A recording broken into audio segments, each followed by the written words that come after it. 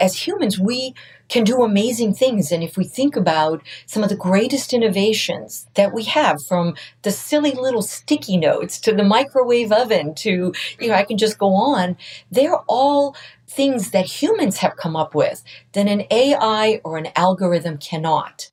The way to combine these two, the humans and the algorithms, is the way to success. Plug into the minds of the world's cutting-edge innovators, visionaries, and thought leaders, rewriting the rules of high performance at work.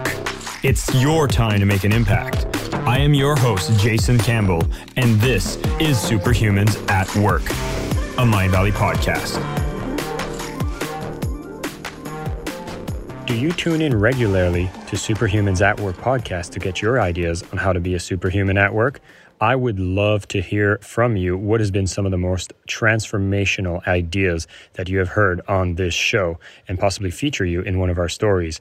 Be sure to reach out to me at jason@mindvalley.com and send me a quick email about your story of transformation so we can start a conversation and get you featured on Mindvalley.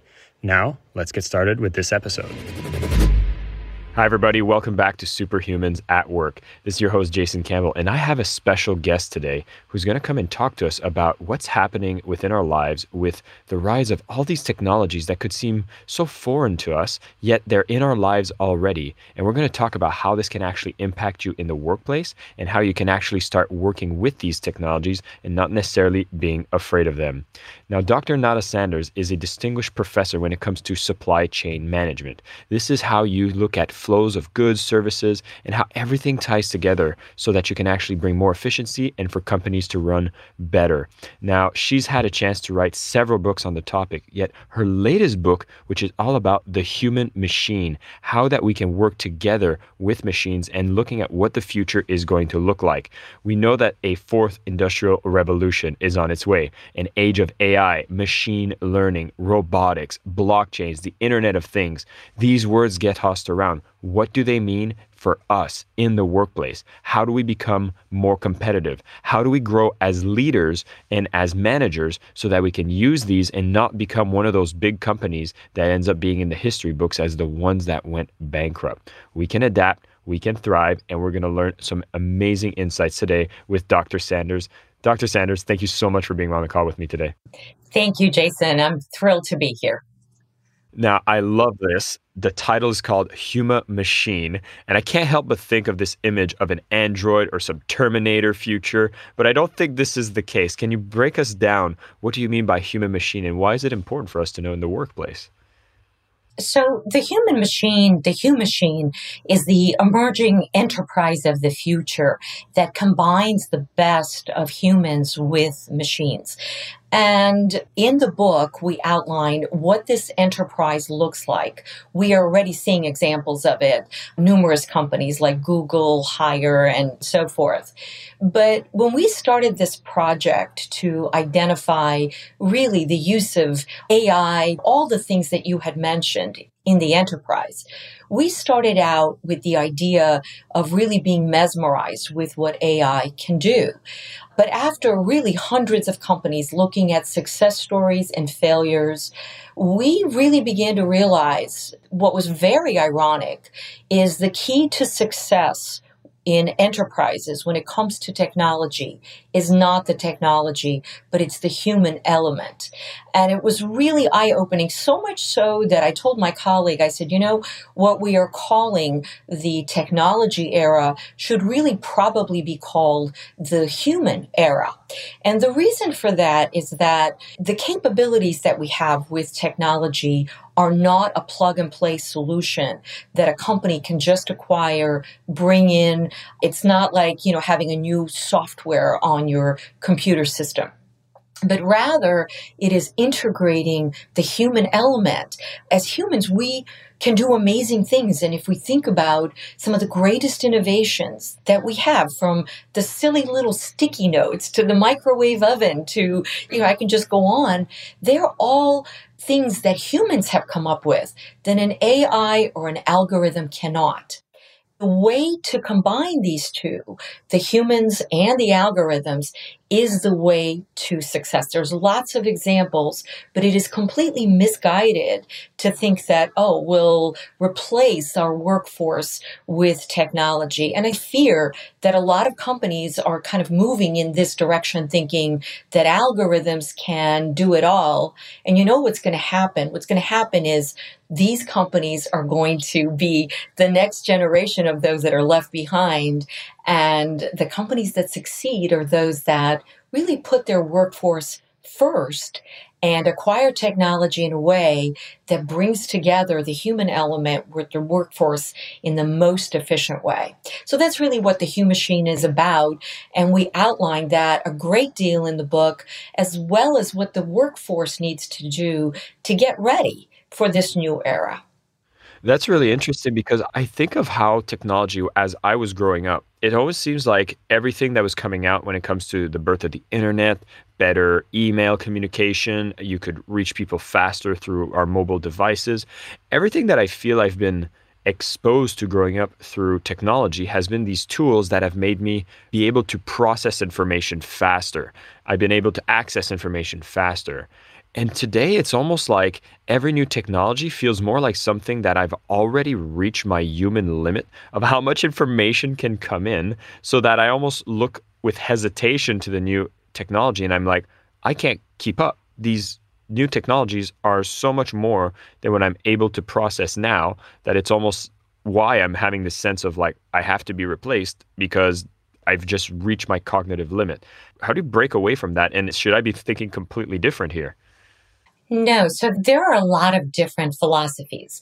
You are exactly right. I mean, we have reached our limit. So there are ways that organizations can retrain workers to become more human, and that interface, the interaction with really our new coworkers, if you will, that interaction, that interface that feeds us the information in a way that we can process it best is the way to go. Now, there are some who really think that, maybe implants are down the road. I mean, Elon Musk, who I love, but, Elon is a big fan of the Neuralace.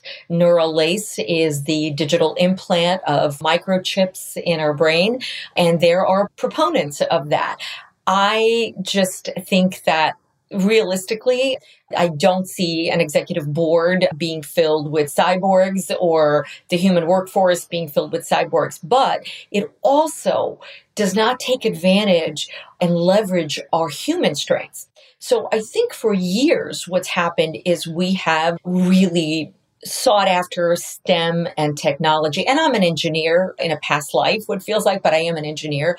I've taught strong technical skills. So I'm not trying to denigrate STEM and the technical skills. However, I think all of us have for generations really pushed the technical skills in favor of some really amazing human skills like emotional intelligence and intuition and innovation and creative thinking. And there are ways that we can foster and bring that out more in the human element, because just making us more like machines is really suboptimal. We're not going to ever be as good as machines are in terms of processing vast amounts of data. So why make us cyborgs? Why not make us be better versions of ourselves and really develop our human talents? Let the machines do the number crunching and processing all the data. We will never be as good as they are. But what we need is that interface, because let's say I make decisions, I need to have that data delivered to me in a way then I can make decisions. And I need to be able to visualize that data. I need to be able to query it. I need to be able to have it presented to me in a lot of different ways that work with the limitations that I have cognitively as a human being. And then taking decision making to the next level. I'll tell you a story. Last semester, there was a company in Boston, I'm not going to name it, they actually had an opening for an analyst that they could not fill for 3 months. And this is a great example of the kinds of jobs and the skills that we're going to be seeing in the future. Now imagine hundreds of applicants, 3 months, cannot fill the position. Why? Because they're showing this data to the applicants. Every applicant is coming in, each one modeling the data, some developing, model with R, some with Python. They're coding it in different ways. This particular data set was by state, and some of the states like Texas, Georgia, Florida had missing data, and simply it was incomplete data set. Every analyst said, well, here's the analysis, but when it comes to these states, well, the data is incomplete. Well, the company said to me, that's the reality. That's what life is. We wanted one of the analysts to say, but here, where we don't have complete data, where we have other kinds of issues, the strategy is going to be X. Simply saying, well, I don't have enough data, I don't know what to do with it, that doesn't address the problem. So as humans, we need to be able to answer the business problems in a context that is complex. And having data that machine learning crunches for us is one aspect of it, but only one aspect. So we need to foster these human skills and let the machines do what they're doing. So Jason, coming full circle to your question, no, yes, you have reached your limit in processing. So let the machines do it, but let the machine filter it in a way so that you can actually answer the higher level questions that are going to solve the business problem. The machine then becomes a tool to serve you, not you serving the machine, or you not even being on par with the machine. It's just a tool to give you some of the answers. I love how you present that. And in this case, the incomplete data, it's such a relevant thing that happens all the time in the workplace. Like, I know so many times we want to make strategic business decision. Like, if you look at a case study, and I went to business school myself, every time there's a case study, it's so convenient. All the data's there. I can just look at all these points and then apply whatever model they're trying to teach me and just, plug it in, work the numbers, and voila, I get an output. Yet in the real world, like, not only do I get missing data, but a lot of time my data is statistically unreliable. Sometimes it's filled with biases. There are so many variables. It's almost like predicting the weather sometimes. Yet you're supposed to notice these trends. You're supposed to still make educated decision. And so you mentioned how the STEM disciplines are not necessarily going to be as important as the other types of skills we need to develop. What are specifically these skills, and how is it helping us with our critical thinking? I'm going to answer that in a second, but let me just give 2 sentences to what you talked about. That is another conversation. I'd love to come back, Jason, and talk about that. Dirty data is my pet peeve.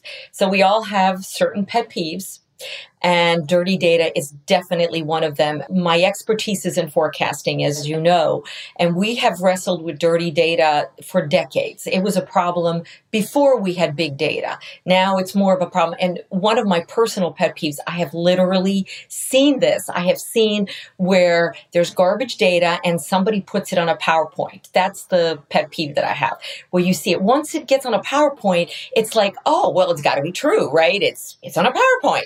I mean, nobody questions a PowerPoint.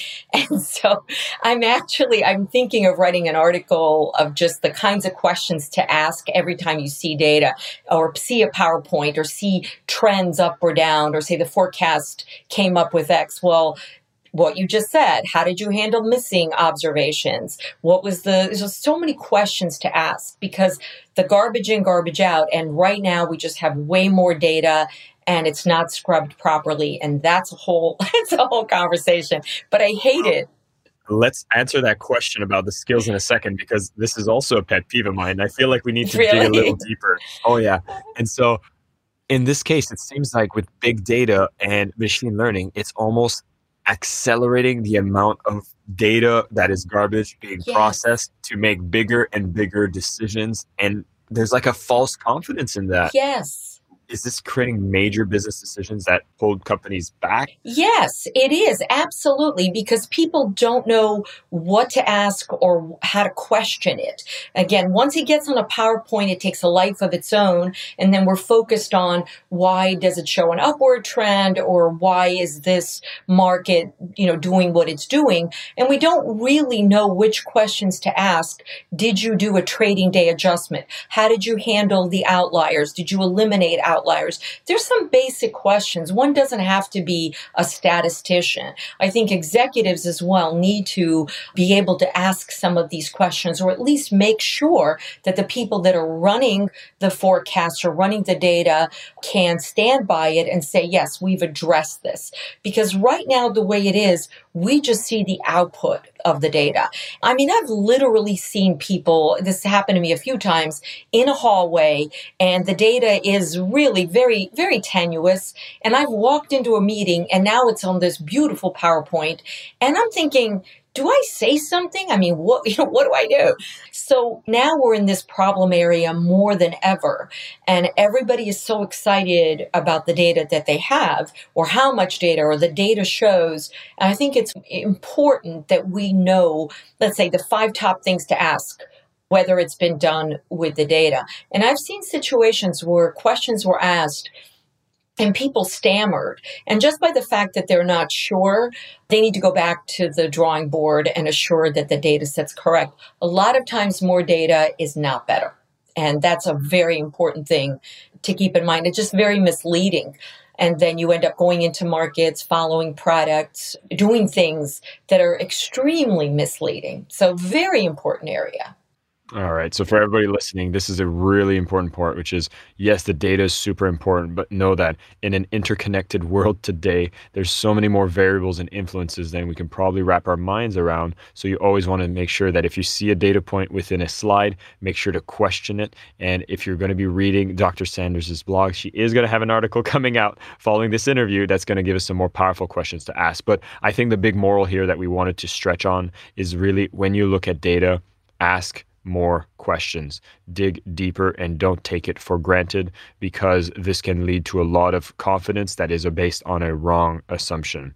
So now I'll bring it back full circle as we talked about, okay, what are the skills that I should be focused on to make me better at discerning the data and coming up with strategic ways of predicting what I should do with the data I have, even if it's incomplete? Yeah, so kind of going back to the skills, context matters. I think that what's happening today is people are really focused on coding and learning those skills. And those skills require very much a very deep knowledge. However, machine learning is getting such that machines are able to teach themselves increasingly. Things like communication, negotiation, systems thinking are skills, whether it's through a class or some kind of a way to develop. If students ask me and they say, I can only take one class, what should it be? I usually say either public speaking or communication or negotiation. Machines will never ever be able to do negotiation. You know, it's a client to client. When it comes to speaking to executives or presenting the data, as we had just talked about it, you're never going to see an AI or a robot presenting the data. You're going to see a human being doing it. So people, we need to have systems thinking of the business, systems understanding. One of the things that I find, I teach classes on this, systems, supply chain, how to use AI for decision-making, business strategy, things like that. But it's interesting that engineering students have the hardest time with this because they want a right or wrong answer. They want to be able to apply an algorithm with the right answer. And in these cases, when it comes to business and life, there isn't a right or wrong answer. It's really understanding the assumptions and the caveats and looking at probabilities and risks, and then being able to come up with a good solution or a good answer given what you have. So I think people really need to understand the business system, the context.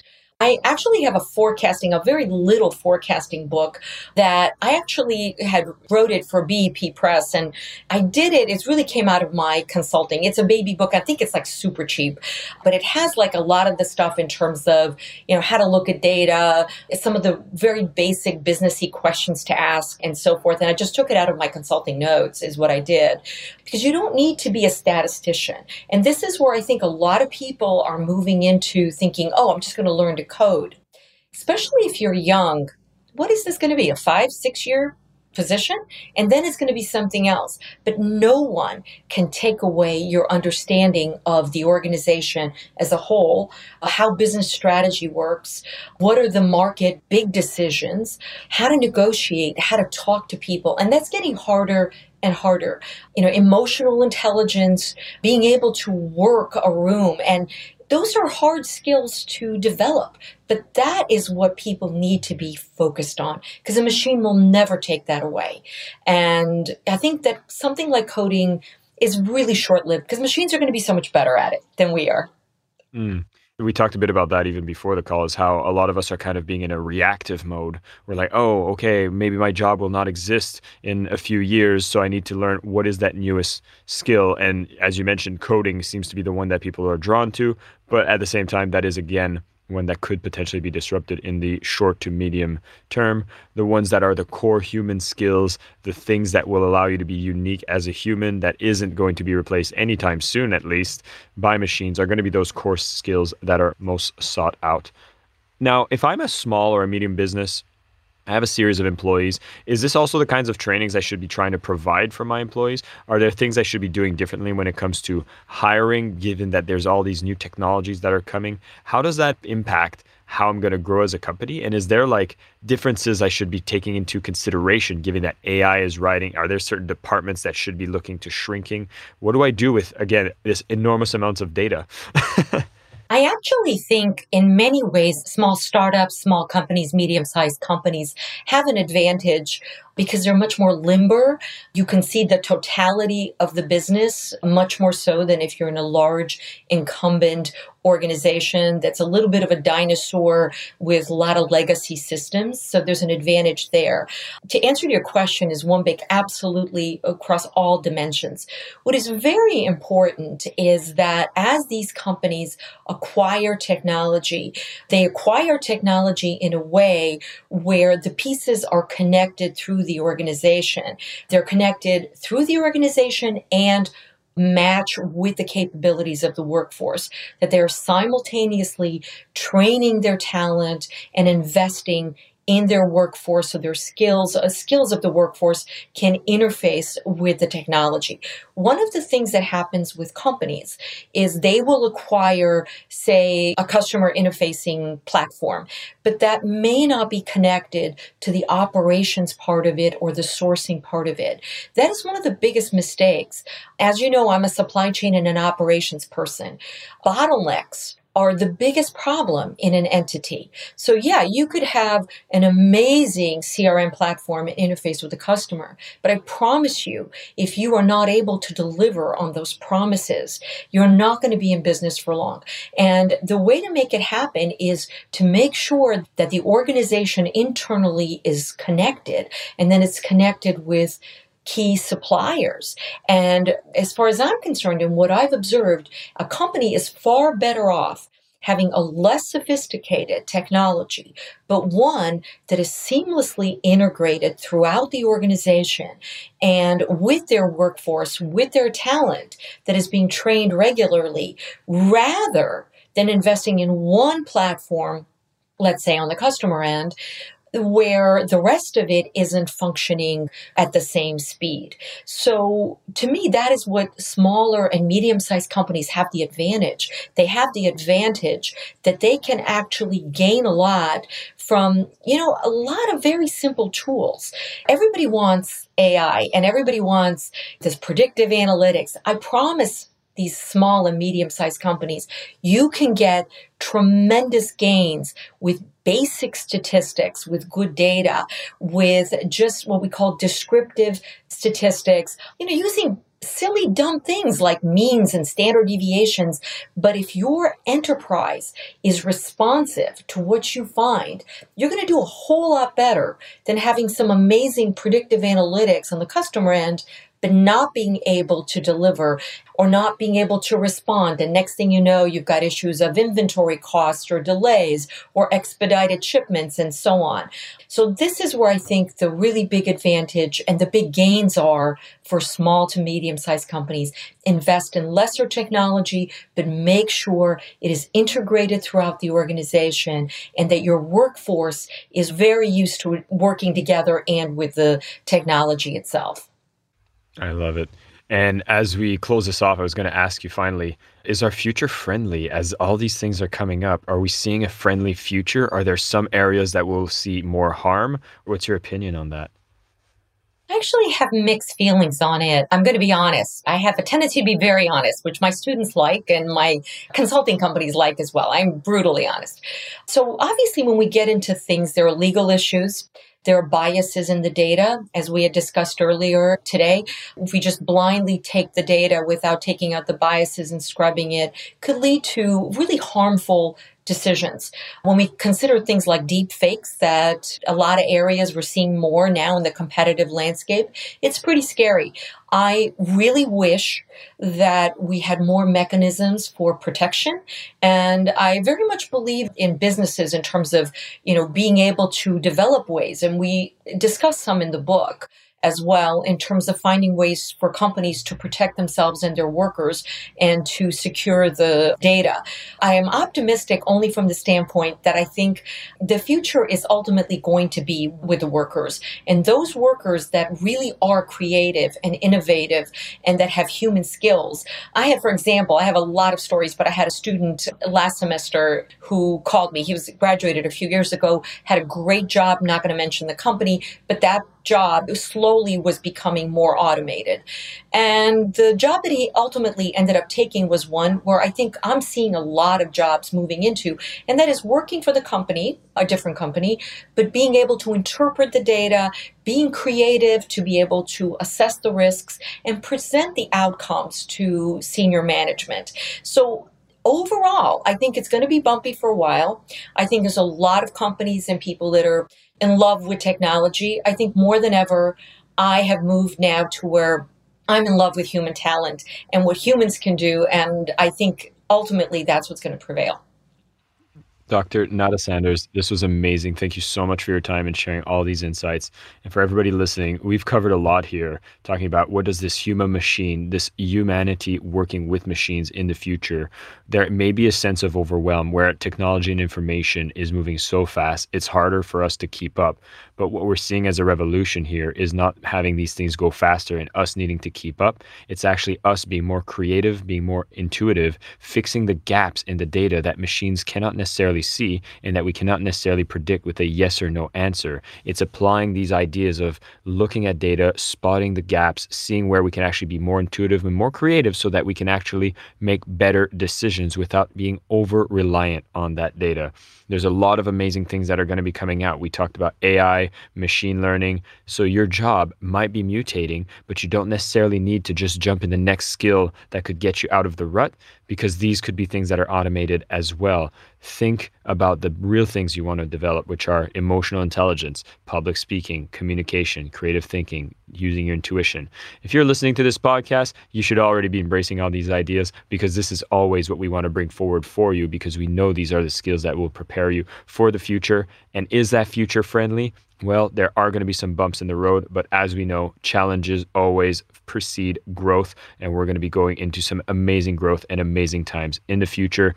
Dr. Nada Sanders, once again, thank you so much for being here, and everybody, thanks for listening. Thank you, Jason. Thanks, everybody. My name is Jason Campbell, and this is Superhumans at Work, a Mindvalley podcast.